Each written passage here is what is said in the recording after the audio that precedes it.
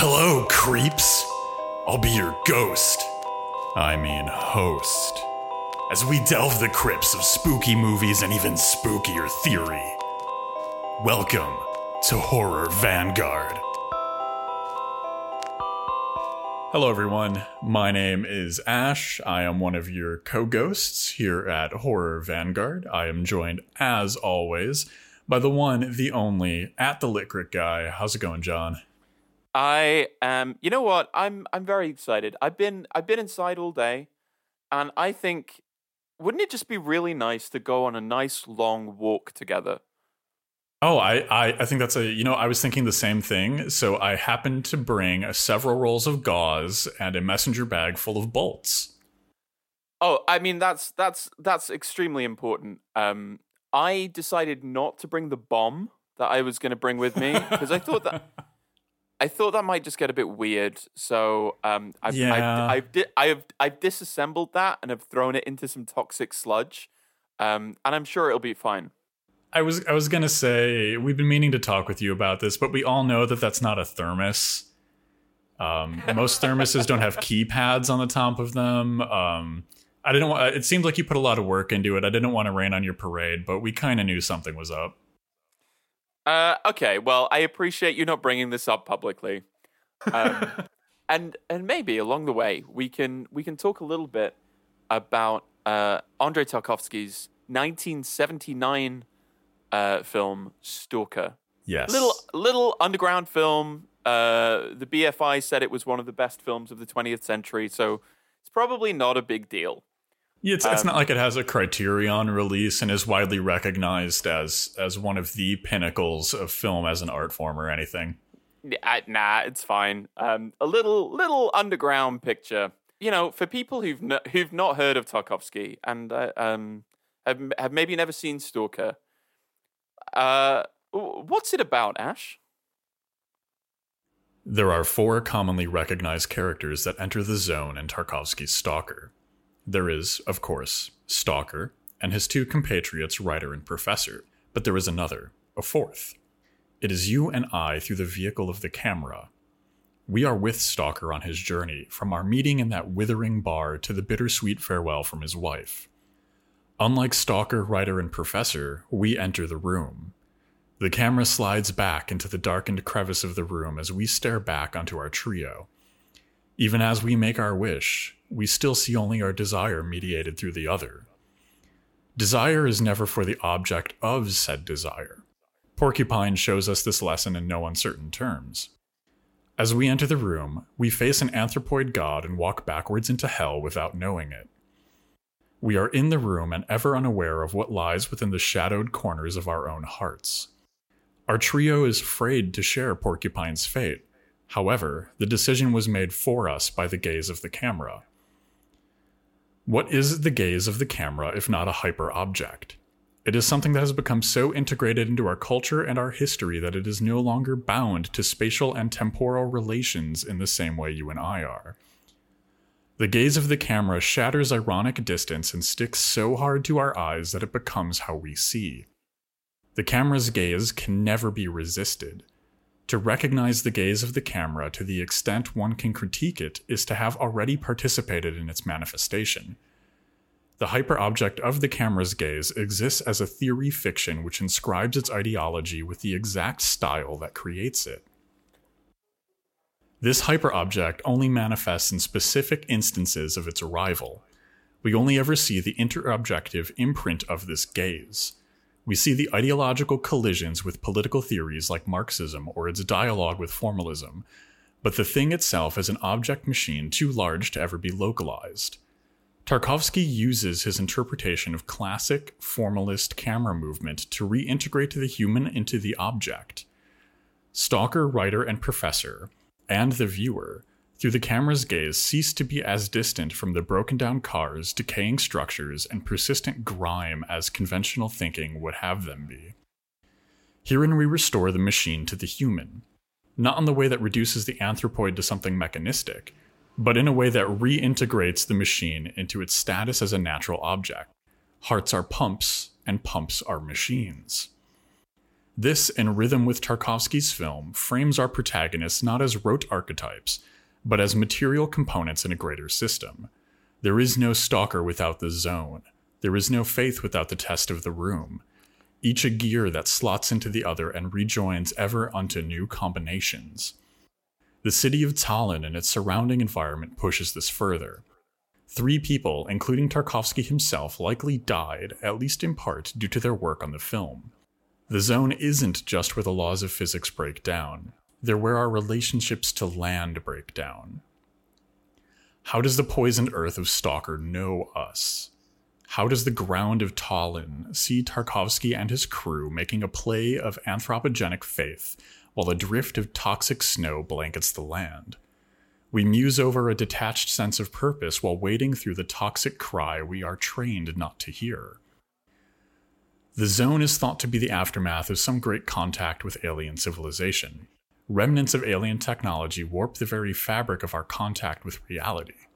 The distortion of the zone is the transformation of the hyperobject of our ontologies. No matter how we see the world, the zone sees us back. We never learn the true nature of the alien technology, but I'm going to make a suggestion to you. The alien technology of the zone is bogus alien phenomenology. Tarkovsky's Stalker is the ontography and metamorphosis of alien phenomenology. Our criticism is its carpentry. You cannot beat the zone, only know it. Stalkers survive this eco-gothic terrain by building relationships with a land that is now alien to them. There is a snow falling over the zone, but it is not snow, and the snow knows this before we do. Join us as we discuss Tarkovsky's Stalker. Ooh, yes. This is going to be a journey. Like any good walk, yes. Well, let us then begin our journey. Let us set off. Sometimes the shortest path is not always the shortest, right? Sometimes it might seem like we are doubling back on ourselves, dialectically reversed. But let us begin, as we always do, by entering the formalism zone.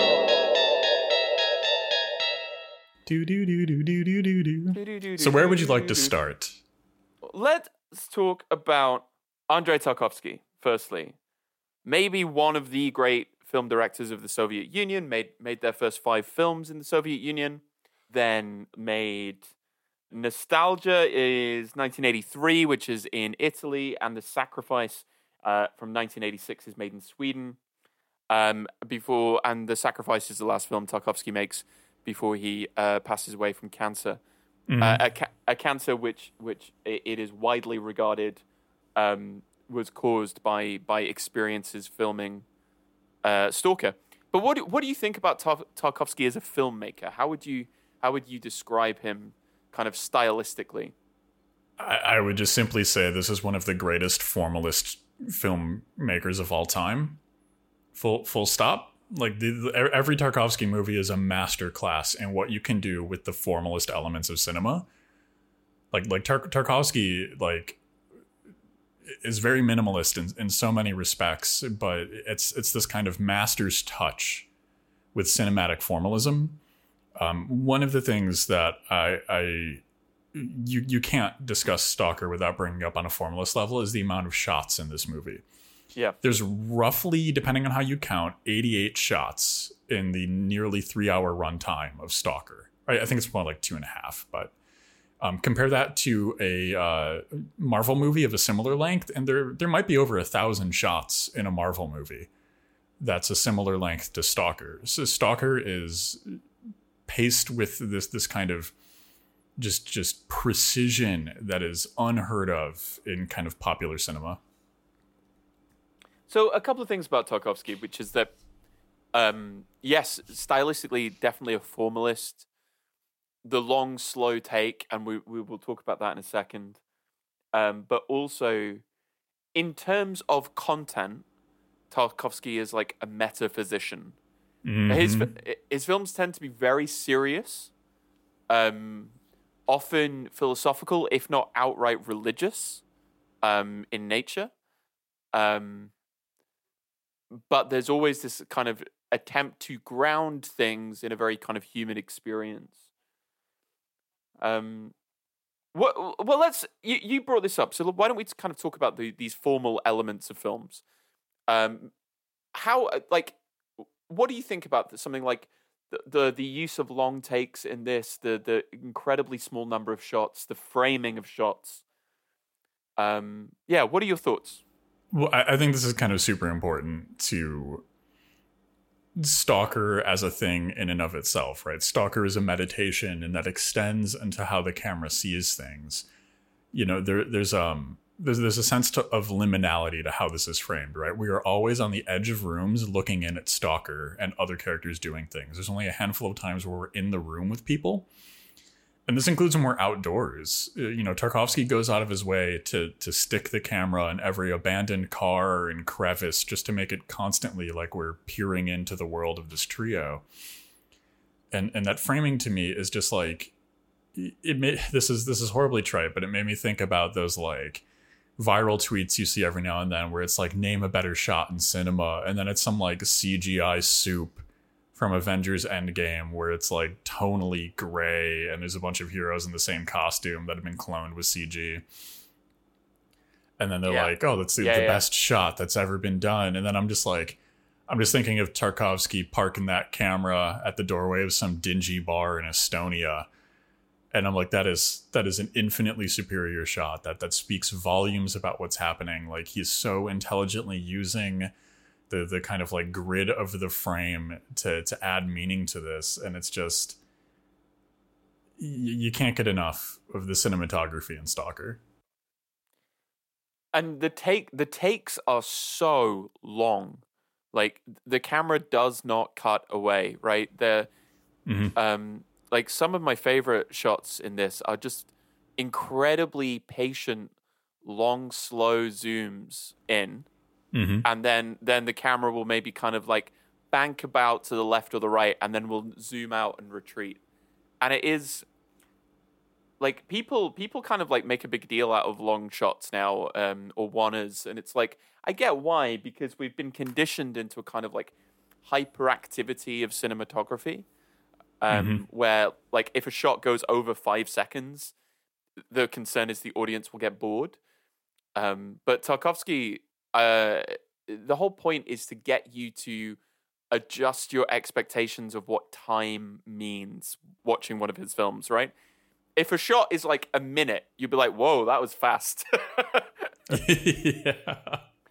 Like, Nostalgia has an incredible shot of a man walking a candle across a swimming pool, a dried out swimming pool, and it lasts 9 minutes.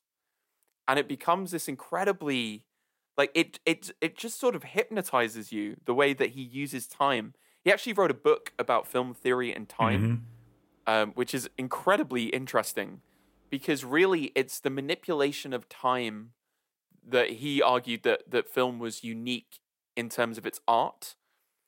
You know, the fact that you can go begin here and stop here is something that we've never been able to do before we could do visual moving images. And yeah, it doesn't, like, Stalker doesn't feel slow, even though it's a long movie. It is a long, deeply weird, very glacial movie, but it doesn't feel slow and it doesn't feel boring. And it's all to do with the fact that, like, time kind of like changes watching a Tarkovsky film. Perhaps a hot take here, but this is anti-capitalist. You know, like that frantic flickering pace of contemporary popular cinema reflects a understanding of time that flows directly from capitalism, right? You know, we live in a very frantic society. Things have to keep moving. There's no such thing as a break anymore. You're expected to work your side hustle on your days off. You know, when you clock out of the factory, you clock in as an Uber driver, right? Like there is no stopping anymore. And our cinema reflects that. Tarkovsky's movies are the rare gift of a truly lazy afternoon where you don't have to work, you don't have to do these like capitalistic upkeep tasks that are constantly like dogging the working people of this world. And there's something about just watching Stalker and crew wander around the wasteland of like decaying industrial Estonia that makes me wish that I had more free time. Oh yeah. Yeah. Because I would also be neck deep in toxic slurry. That's what I would be doing with my free time. My favorite detail about the film, in regards to what you've just said, is that the state committee for cinematography told Tarkovsky that the film, especially at the beginning, should be faster and a bit more dynamic. Mm-hmm. And he responded that the film needs to be slower and duller at the start, so that the viewers who walked into the wrong theater have time to leave before the main action starts. I'm like, yes, absolutely. Hell yeah. See, that is how you do it too. Like I love, Tarkovsky, all artists have to make concessions and they work with what they do. The reason Tarkovsky left the Soviet Union is because he couldn't make the art he wanted to make there anymore. So he there's a lot of filmmakers and artists that did kind of a voluntary exile from the late Soviet Union for those similar reasons. And I love Tarkovsky's commitment to kind of like making his weirdo art without flinching. Yeah, absolutely. And it's such a rewarding experience, right? There's actually one other kind of formal aspect to this film that I really want to talk about, which is the incredible moment where the film transitions to color. Yes. Should we talk about like the color and the film processing for a second? Yeah, like Tarkovsky literally invented his own kind of film processing to make the movie the way he did, with this extra long processing vat that could be different temperatures at different sections in order to process the film the way he needed to. And like just chef's kiss to that dedication to formalism, to going into the nuts and bolts of the film itself and re-engineering it to get your artistic effect completed. What do you make of the transition from sepia tone to color? Well, it's a genuine shock, right? And it's precisely because the film is so deliberately paced, because it's so slow, that just as you've kind of acclimated to what's going on, and like we sort of gloss over this, but there is like a massive armed chase sequence. Yes. People are trying, like, I'm watching it. I was sort of like, I love the idea of Tarkovsky doing like a Mission Impossible film, and what that would look like. But the cut where we move from the sepia to the color is one. It's an incredibly effective way of kind of establishing the zone as essentially a kind of alien place, and two, genuinely is a shock based on how the film has kind of acclimated you as a viewer to its world. What do you think? Yeah, definitely. I love the fact that the only action scene in this entire movie, barring the fight, outside of the room, is the kind of like Ocean's 11 spy movie with a shootout that happens in the sepia tone pre-zone beginning. I really love that kind of denial. You're okay, here's your action sequence, but it's sepia tone, and it's situated in kind of like this plotless beginning of the movie where these guys are just kind of like, you never know why Stalker is making the decisions that he's making. Yeah. They have to drive this old military jeep through some kind of decaying industrial pseudo-military area, and then like sneak around a moving train that's transporting power equipment, and then steal a little rail car. It's very convoluted, and it's very like circuitously paced, and I love sneaking the action scene into that. Yes, I think it's so much fun. We have kind of danced around this a little bit, but like, should we talk about the fact that this movie might have killed 3 people? Yes, we do need to talk about the fact that Tarkovsky's Stalker has a body count. Dear Diary, my late Soviet cinema bullshit has a body count is kind of the mantra here. So this was filmed in Tallinn in the late 70s in Estonia, outside of 2 abandoned hydroelectric power plants. And there were active factories in the area. And spoiler alert, Estonia in the late 70s, not particularly known for its commitment to environmental policy. So these factories were literally just pumping chemical runoff into the water all day. And like whenever you see water in this movie that's got like a foam on it or it's bubbling weird, that's because it's full of poison. It's not just a fresh flowing stream that they're sleeping on. It's literally like a sluiceway from a factory. And when they're wading neck deep in filth, that's not a set. That's neck deep in filth. There's a scene where it is supposed to be snowing, but that's not snow. That's falling. No, that's not snow. That's chemical byproduct from a nearby factory. There's a bunch of scenes where there's like foam on the river. That's not some kind of like naturally occurring spugium or something. That is like toxic runoff. And Tarkovsky died of a very specific kind of throat cancer that also killed 2 people who worked with him on this movie. And sure, there's no way to prove this definitively, but it's widely speculated that the participating in this movie is what killed them all. Yeah. Which is desperately sad, and also makes watching this a very sort of kind of haunting experience. Yeah, absolutely. And it becomes... This movie is darkly metatextual in so many ways that Tarkovsky couldn't have even intended, and this is one of them. You know, the zone leaves a permanent imprint on anyone who visits it, to the point where in the movie it's discussed that visiting the zone will even somehow change your children. You know, much like sufficient nuclear radiation would do the same. And visiting the zone changed the lives of everyone who participated in this movie. Well, we should probably raise something before we exit the formalism zone, which is... Let's do it. When I said on Twitter that we were going to do... that I like to kind of occasionally just drop a little teaser and, you know, tweet something with a frame of the film that we're talking about. And when a couple of people realized we were talking about Stalker... Lots of people very excited about it, but a couple of people were like, it's a bit weird that you're talking about this film on a horror movie podcast. And I was like, you know, we say sort of not really jokingly that every movie is a horror movie, but maybe it's worth kind of unpacking that question a bit. Is this a horror movie? And yes. If so, what kind of horror what kind of horror are we dealing with? Just unflinching yes meme to is Stalker a horror movie? Yes. Yes. Well, everyone out there, all you wonderful listeners and ghouls, welcome to the HV grind set. This is so what we have here, and allow me a moment to pontificate.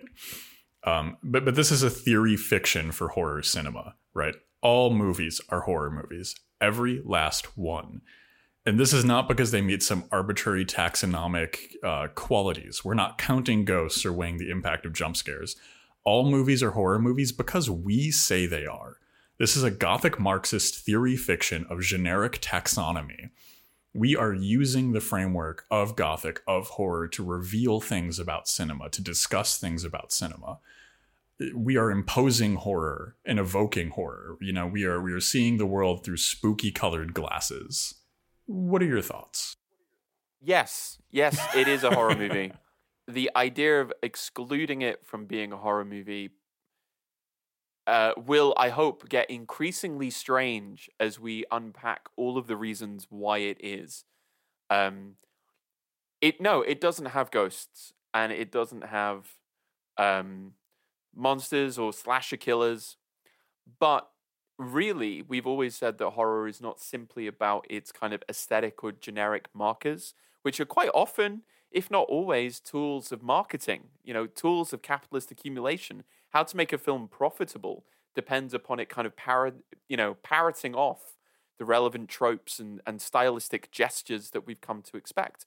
But horror, genuine horror, is a kind of epistemological and philosophical, as well as political space. Yeah. And it is that it is that which Stalker is so deeply engaged with.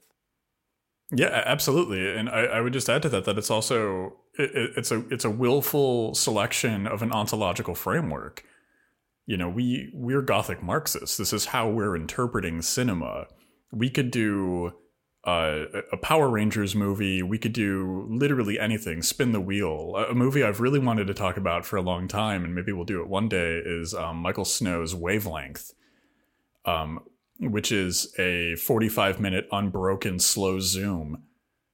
And it is 100% Gothic. It is horror, because this is the framework we select. And you could do this with other frameworks, sure, but we're spooky AF, so that's how we do. Yeah, I think it is worth saying that, like, you know, it has become a bit of an HV meme that all films are horror films, but like, we're also completely serious about that. Yes, 100%. You know, yes, it is that. That is what it is. Well, speaking of the theory fiction that is the HV grind set, you can support this show and help us prove that every single movie that has ever been released is in fact Gothic and horror by supporting us on our Patreon page at patreon.com/horrorvanguard. You'll get early access to episodes, some random spooky nonsense along the way, and the satisfaction of knowing that you are personally bankrolling the spookiest, the most Gothic interpretations of utter nonsense that have ever been created. Yes. Patreon plug complete. Will we ever stop plugging our Patreon? No. Will we ever get better at doing good Patreon plugs? Also, no. Oh, absolutely not. Absolutely not. Well, given that we are talking about a Gothic horror film, let us begin by talking about the zone. Let us enter the eco-Gothic zone. And I think we probably should talk about environmentalism as well, yes, right? This is absolutely. a film that is deeply interested in exploring the kind of resonances of landscape when they've been emptied of life, right? When the dog appears towards the end of the film, it's a big kind of break, because suddenly there's a kind of another sort of life present, when it has just been us and these three men falling into pools of toxic waste for an hour and a half. But what do you think about the zone as a kind of eco-Gothic space? I really like the zone as eco-Gothic, because the zone is one of the strongest examples of land with agency in just all of cinema, full stop. Like, the zone is alive and the zone is actively doing things. We can't understand the zone's machinations because we don't have a framework for connecting with the zone, right? Like, even the stalker whose entire job is predicated on knowing the zone and being able to understand its movements and subtleties. Even for him, the zone is this alien force, right? It's a swaying in the breeze that can sometimes kill you with a mystery trap. But I think that this speaks to us about the very land that we stand on and our relationship to it and knowing it, right? Tarkovsky and the people who made this movie did not know Estonia, right? Because knowing Estonia to them was impossible. They probably had no way of knowing that all of that sluiceway runoff they were neck deep in for the entire movie was going to kill them, a decade later. And that resonates with our lives, right? Like, from one sense of this, right? Like, if you're living on a colonial landscape, right? Like, the real history of that land is lost. And when I say lost, I mean intentionally obscured by colonialism, not lost in the sense that it's gone forever. Like, Columbus Day just passed here in the States, and like, Columbus was a murderous, genocide monster. But the hagiography in this country, the statues to Columbus, founding this nation, discovering things, that's kind of like a false consciousness, and in a way, and in that sense, the zone is everywhere. Yeah. And actually, there's something really interesting about the way that this film manages to give landscape a kind of non-human agency. Yes.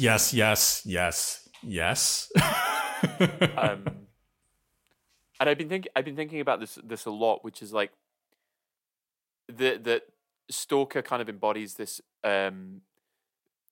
Mark Fisherian dynamic between the weird and the eerie really well. It is it's an eerie landscape, right? There's an absence. There's something kind of ontologically missing, but there is also a kind of weird potentiality that runs through it as well. And it makes it, there's a great shot where it seems like the ground is kind of like wavy, and it's like it's sort of kind of phasing in and out of a kind of concrete existence. And so you like, by looking at the landscape, by looking at any landscape, if you look carefully enough, what happens to you is you get reminded of the limitations of human subjectivity, right? The very smallness of our conception of space. Hell yes. And I think this is such a wonderful blending of Fisher's weird and the eerie as it applies to this landscape, and like an object-oriented ontology view of this land, right? Like, what is how does the land perceive Stalker in this trio? What does this toxic snow have as its kind of like internal machinations? And that in and of itself is really weird and very eerie. Well, given that you brought it up, we should probably kind of complicate this a little bit further, right? Hell yes. As you pointed out, they are existing not just. This is not a film about nature, right? No. The zone is not kind of nature in a sort of like untouched state, but like they filmed this at like abandoned hydroelectric plants, like some cosmic force has reshaped the very earth. There is a kind of, they're surrounded by industrial runoff and like waste and toxic ash that falls from the sky. Like this is a film that is kind of deeply enmeshed in kind of bigger issues about Soviet industrialization, the attempts to sort of generate enough to make a Soviet republic self-sustaining.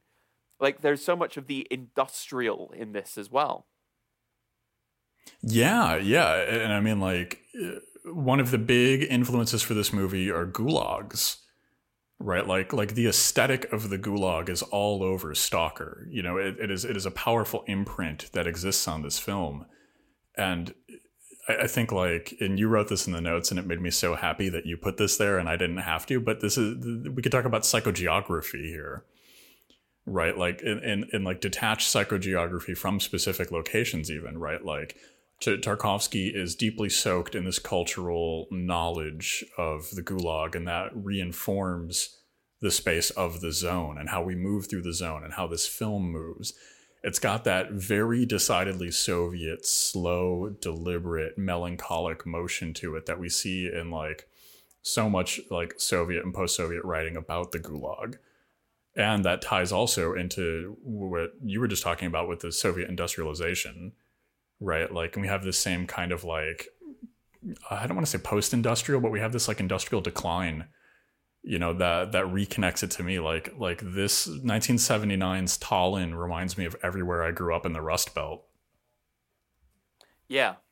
Like this is not just a kind of eco-Gothic. This is a industrial Gothic. Mm-hmm.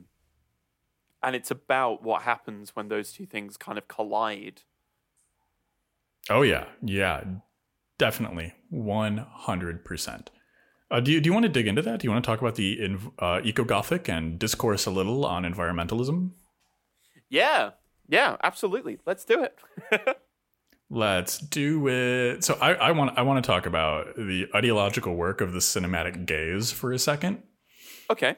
So when we talk about filmic gaze, we typically talk about the male gaze because the camera does, 9 out of 10 times have this cisgendered heterosexual patriarchal gaze to it. Horribly enough, the first Transformers movie is a wonderful example of this terrible thing. But we have something interesting going on in the Tarkovsky movie here. It's not necessarily resisting or attempting to not do that. But what I find really interesting is how the gaze has a relationship to the land and the eco-Gothic. When we think about a nature documentary, right, from like National Geographic or the BBC or something like that, The kind of modern way of doing a nature documentary is sweeping vistas, beautiful landscapes, mic'd in sounds that make you feel like your ear is right next to the prowling tigers and the bubbling brooks and all that stuff. Tarkovsky is like unseating that. Like this is a nature documentary of the zone. You know, the stalker is kind of a half crazed David Attenborough guiding us through the zone, and the way the camera views nature, right? Especially with that shot that you mentioned with like that wavy sequence, or the way it's like always like focusing on grime, or like giving us like black and white shots of what should be like. There's this black and white shot of a slug crawling on some moss in a stream. And it takes you a second to see what's even in frame because it's black and white, and black and white emphasizes shape and line more than it does color, right? So it's this complete de-seating of how we look at nature in cinema, and the soundscape goes with this as well, right? When they're first riding into the zone, it's this steady clickety clack of the rail car going down the line. It reminds me so much of like a Sisters of Mercy song. It's this industrial gothic, tune, and it becomes noise rock by the end, right? By the time we enter nature, it's not the mic'd in finches in the bush and the wind going through the wheat kind of thing. It's this like decaying industrial noisescape that winds up defining most of this movie. Yes. And I think I actually think that destabilization of the presentation of nature is super important. Because the whole point is, what does that classic cinematic gaze do, right? It places you literally above the world. It makes you into a god. Yeah. Right?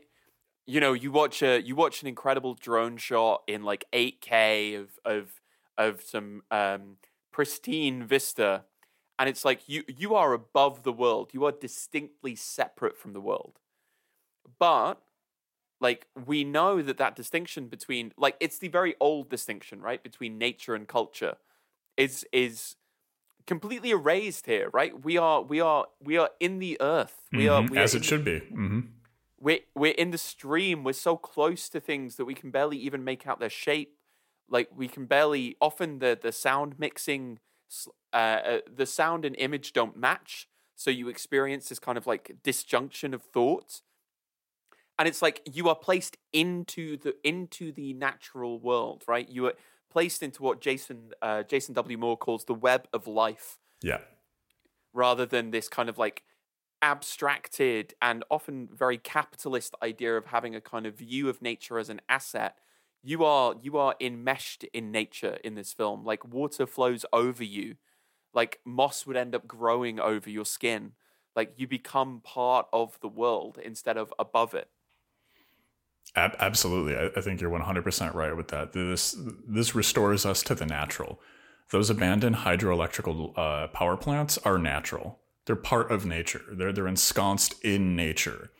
Nothing humans can do escapes the natural. We are the natural, right? It's part of the trick of capitalism is seeing ourselves separate, seeing the earth as something that we can puppet, rather than seeing the earth as a connection to ourselves. And Stalker, like for as subtle and slow and intentional of a movie this is, the camera can get really aggressive. The camera is shoving your face into all of the grime and sludge. That it's a very gooey movie, and the camera wants you to sit in that. And it's so good to compare this to a BBC nature documentary with those like drone shots that fly over the savannah or whatever. And I was thinking when I was watching this about like the shots in nature documentaries where you see like some lions fighting over a zebra or something. And it's like a shot that like no human could ever get. You couldn't just walk up to a bunch of lions while they're chowing down, because then you'd be lion food because you're just a tall primate to them. And so like it's a trick, right? It shows your mastery over nature. It's like, yes, I'm the lord of this thing. I can stand next to these feasting lions with zero fear. That's the gaze of that camera. It's showing you something impossible from the perspective of a dominating force. Whereas this, like, you're on par with this cursed landscape. You're right there in the sludge and the slime with the snails. You're sleeping in the stream with Stalker and Ryder. Yes, absolutely.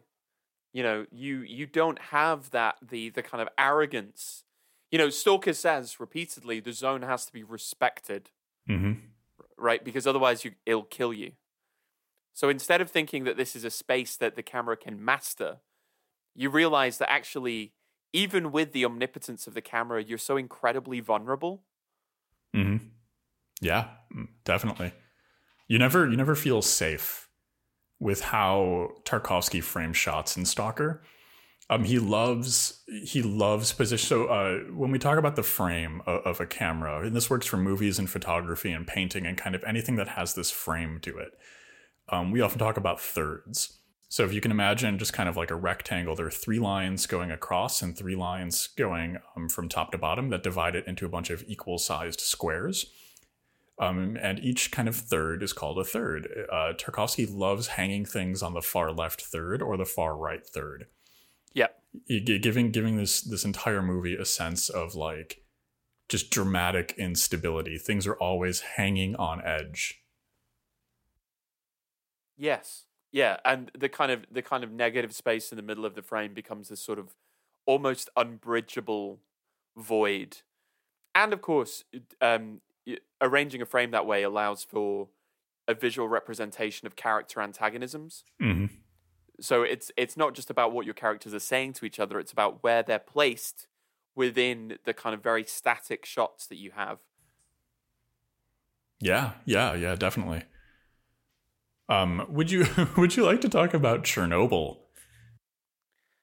Well, I think we should very quickly touch on this, right? Because obviously in the aftermath of the Chernobyl disaster at the nuclear power plant, people who were stationed around there as guides and to keep people out of the irradiated land started referring to themselves as stalkers. And one of the very final shots of the film, you can see a giant power plant in the background. Yeah.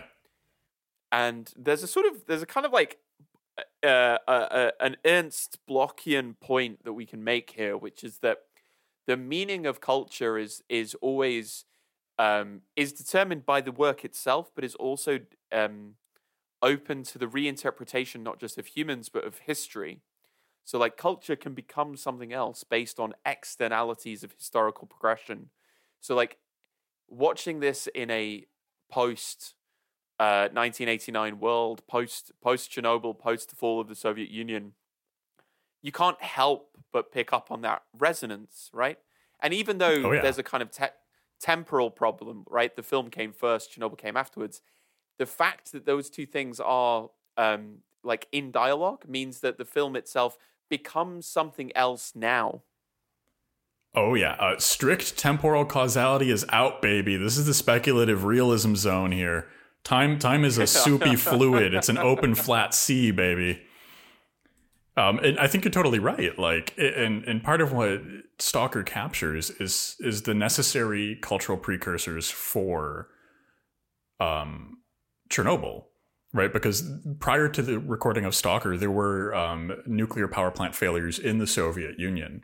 Nothing nearly as dramatic as Chernobyl, of course. But Tarkovsky knew this. Right, like the ecological degradation happening outside of Tallinn was happening in the movie and to the people in the movie, right? So this was happening during the fall of the Soviet Union.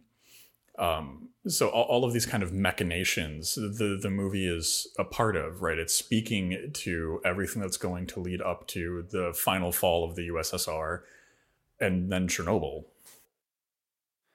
Yeah, it's all there. It's all there, right? But like maybe it's worth kind of confronting the question then. You know, what happened to the zone? Does it even matter? Does it matter what happened to the zone? Ooh, I think this is incredibly interesting because I think it'll lead us to a conversation of like what's in the zone and where the zone even is. Like what is the geolocality of the zone? What are your thoughts? So my take is no, it doesn't matter, because the film is not really about the event itself. the film is about the aftermath of any kind of great trauma. You know, they talk about it as like it could have been a war. It could have been aliens. It could have been a meteorite. But really, that's not what the film is about. The film is about what happens when the outside breaks in, as it were, right? What happens when concrete, quote unquote, the normal world becomes shattered, you know, and what kind of human subjectivity can survive that. So really, if somebody goes like, well, what really happened? It's like, I don't care. Like, the event itself is not the important thing here. You're absolutely correct. And I think that this speaks to kind of like the humans as machine objects inside of Stalker. And what I mean by this is that like I, and everyone listening is not a discrete individual object, right? We are irrevocably interlinked to greater systems around us. Our friends, our family are clear examples of that. What happens to them also happens to us by proxy. But we're also linked in with other systems. You know, we're linked into these environmental systems, right? We're linked into tons of material systems driven by physical objects that are around us constantly. And part of what's going on in the zone is the zone isn't some external place. The zone is inside everyone, right? You can see this literally when a poison snow falls on the cast and crew of this film. But then it's also the people outside of the zone have the zone inside of them. And we'll talk about children of the zone later. But like even people who aren't directly children of stalkers in the zone, the zone radiates outward, right? It intersects with culture around it. It becomes part of this larger mechanistic work. Yes. You know, is the zone a concrete physical space? Yes, but is it just that? No. Right? And that's the kind of the nature of, this is what I mean when I talk about kind of horror as like as a kind of like ethical or moral space as well. Richard Gilman Opalski is really good on this in Spectres of Revolt, where he talks about how places can be haunted. But also that haunting goes with you, because haunting is in effect another word for memory, although not every single memory is a haunting, right? So there might be places which are attached to incredibly intense, even painful or traumatizing memories, but those memories are not geographically restricted, right? They can come with you. So like the zone is a place, right? But the zone is also not dependent on geography. Oh, absolutely. I completely agree with that. And the zone functions on a symbolic level so powerfully and so clearly because just like John Smith's The Black Tower, there are zones everywhere. You know, there are so many zones near us and zones in our neighborhood, and we walk through zones every day. We live in zones. And the thing about the zone is that you don't really know what you're in while you're in it. And this extends, again, metatextually to the film. They did not know they were in a horrendously carcinogenic, poisonous soup the entire time they made this film. Yeah. Likewise, like I used to live maybe 20 miles from a coal processing plant. And there was more radiation in the air of outside of like where I lived than there would have been if I lived literally inside the cooling tower of a nuclear power plant. Right, like the radiation levels are shocking. That's what is produced by coal power. You know, is not safe. But yeah. Like I found that out 20 some odd years after living in the shadow of the damn thing. You know, like that's my entire life. That's like a chunk of my life spent living in a zone I didn't recognize, and this process is eternal. Yeah, and here is maybe the kind of strange thing about watching the film now, right? It's a process that might accelerate. It's a process that might get that has the potential to get worse. You know, if the extractive kind of endless pursuit of profit continues, if the choice is socialism or barbarism, as it has been for a long time now, then what we are faced with is a proliferation of those zones, which will become so quote unquote normal that we won't recognize them at all, because that's just what life will become. You're 100% correct, because just like, again, speculative, realistic flow of logic here, it's already happened. This thing that we're prophesizing in the current moment has already happened to us. Our entire world around us is designed not for the people who live in it, but for the ideological apparatus of extractive capitalism. And that's it. It's not even designed for the billionaires that are extracting. It's designed for this kind of vague notion of a system. Capitalism in and of itself is a zone that encompasses the entire world. And part of its kind of ideological function is to make us unable to see it. Much like when you're, go on. Yeah, absolutely. This idea that as soon as you might think you've recognized what it is you're looking at, it's changed, it's morphed. The landscape has shifted out of perceptual reality. Yes, absolutely.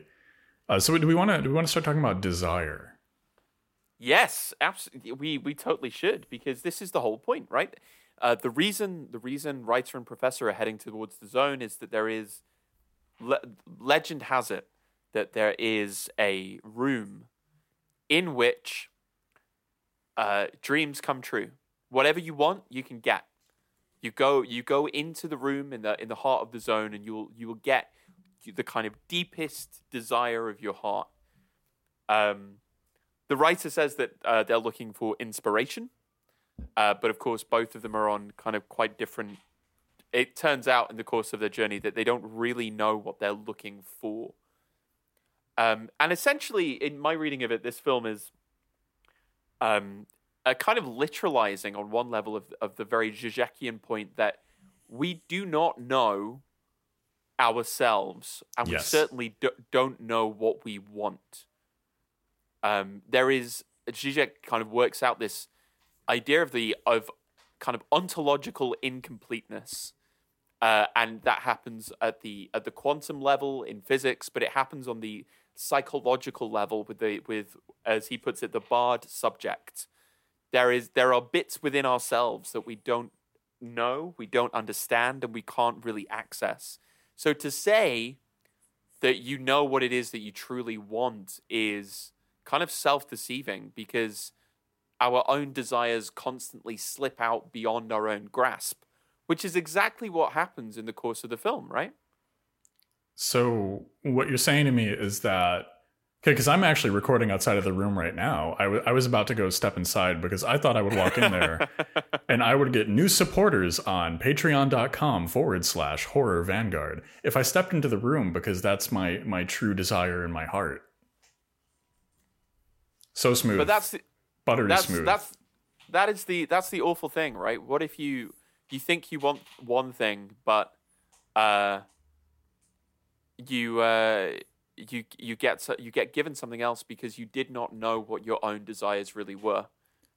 Yeah, absolutely. And our desires, right? They're constructed.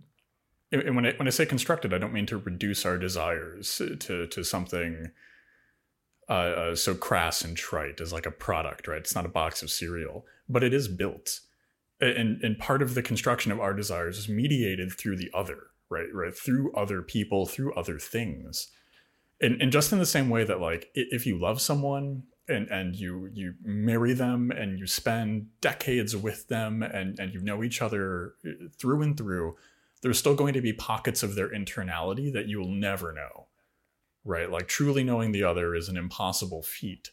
And this extends to other systems, right? Other objects, right? When we see ourselves as objects and we return to kind of this natural plane, we see that all around us, and our desire is partly constructed by that. There's so much that we're not aware of that's shaping it. Entering the room is an incredibly risky prospect.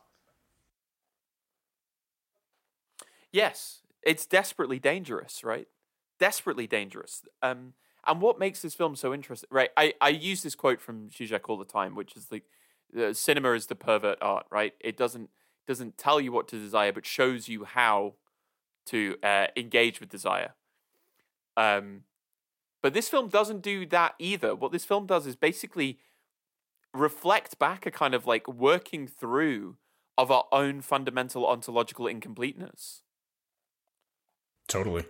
I think that is 100% the nail on the head. So do you want to talk about the kind of ethics of entering the room? Well, this is the super interesting conflict, right? You don't know what you would really get because we do not yet know ourselves. And the whole point is not to say that our like from a psychoanalytic point of view, the whole point is not that you shouldn't want certain things. The whole point is to actually get someone to admit the truth of what it is that they really want beneath their apparent desire. You know, you want A, but really that's tied up in B, C, and D. And so, what do you think? What do you think about this idea of like, is it not more ethical to kind of like have the struggle with desire that happens outside of the room?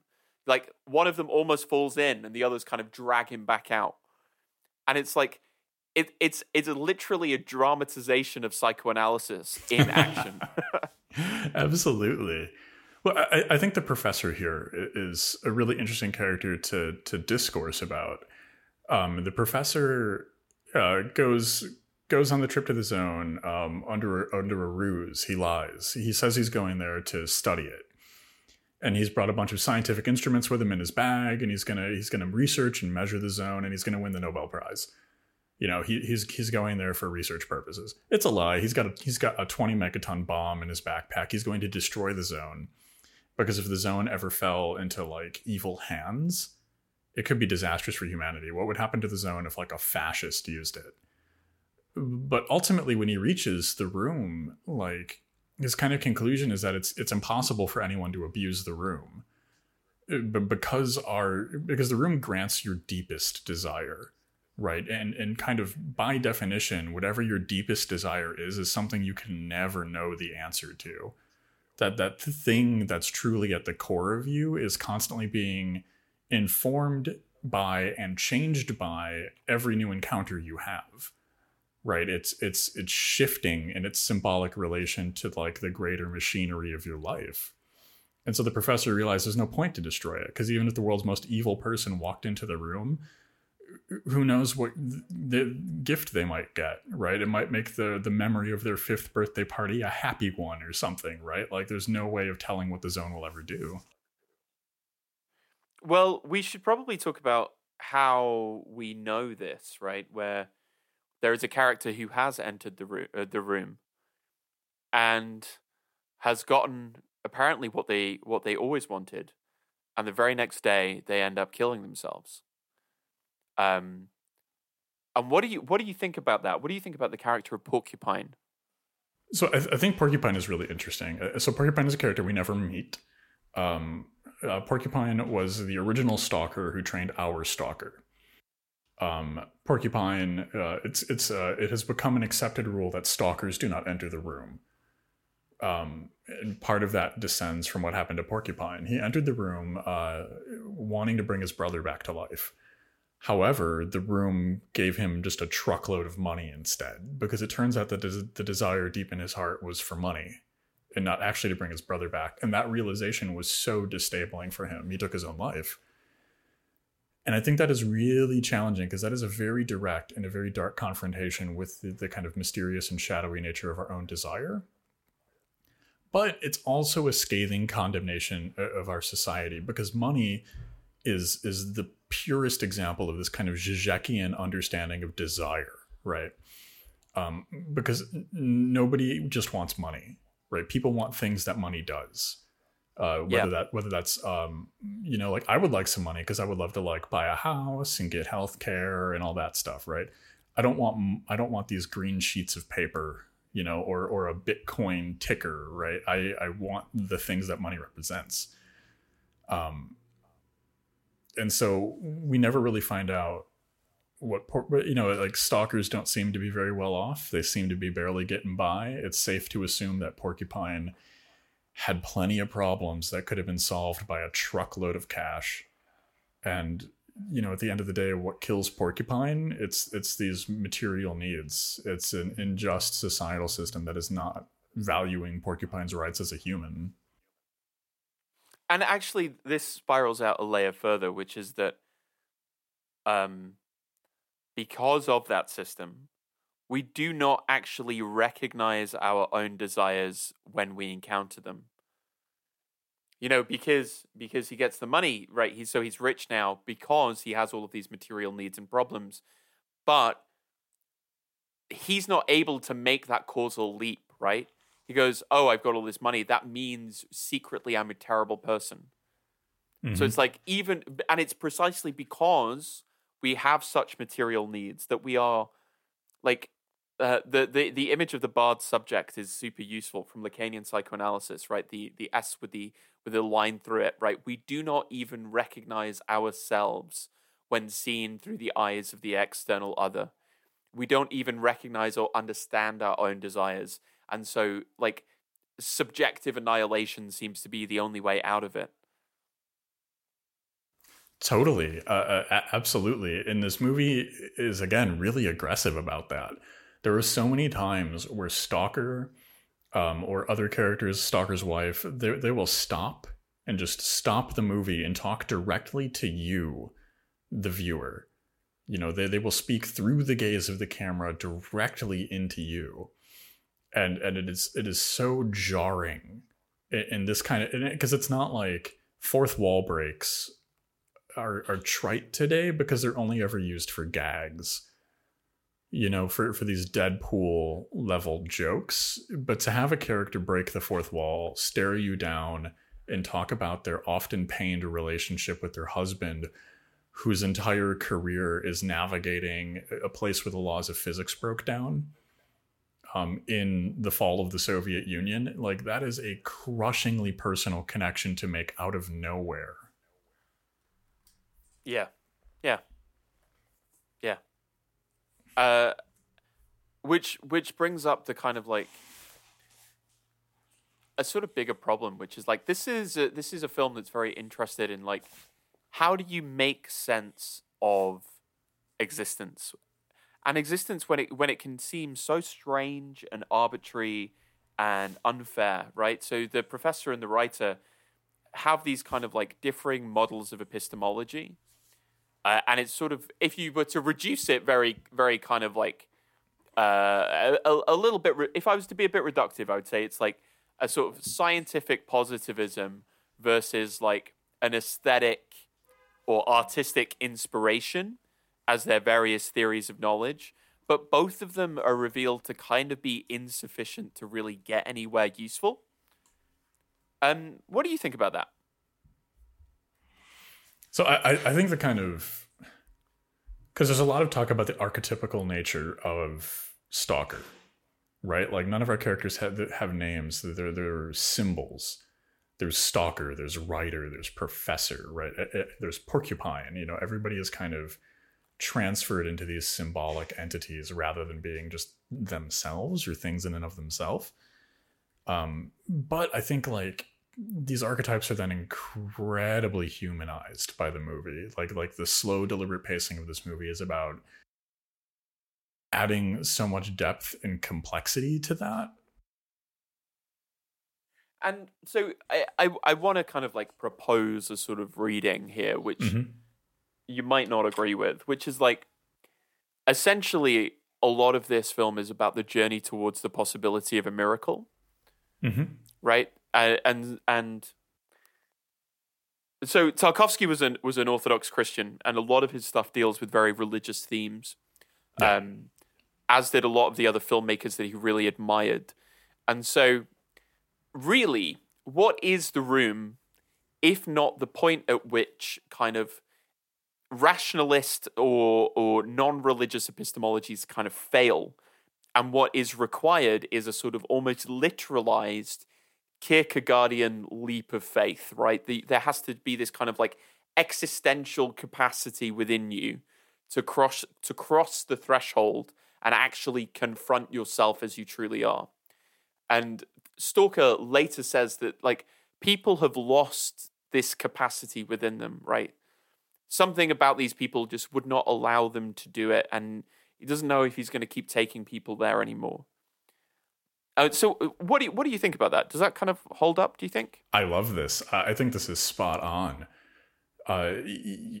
Stalker has this kind of monologue at the end when he's in bed and he's like, not physically sick, but he is emotionally sick. You know, he's sweating buckets and he's in great turmoil, and it's because exactly what you just mentioned, right? He recognizes that no one has the capacity for faith anymore. They can't enter the room.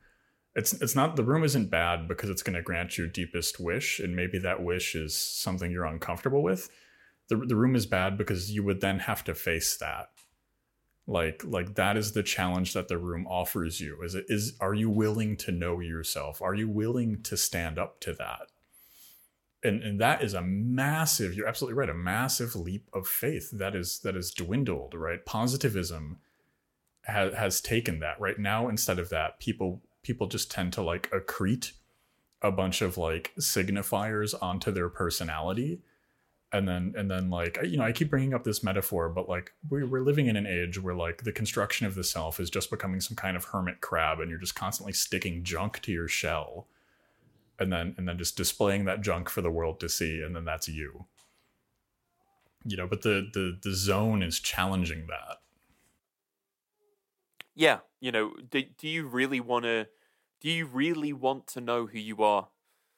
You know, and more difficult, can you do that? And you know, right at the end, the stalker seems to think that they can't do it. There's something missing here. And I think that's the darkest part of the movie for me, because everyone around Stalker, besides perhaps his wife, is having this massive crisis of faith. The writer and the professor won't go in the room because they lack the faith required. They can't take the test. And in the end, it becomes so dark that it challenges the stalker's faith himself. And I think that for me is like the darkest point in the movie, where even he is now grappling with a crisis of faith. Yeah. Well, I think that means we should probably talk about the ending.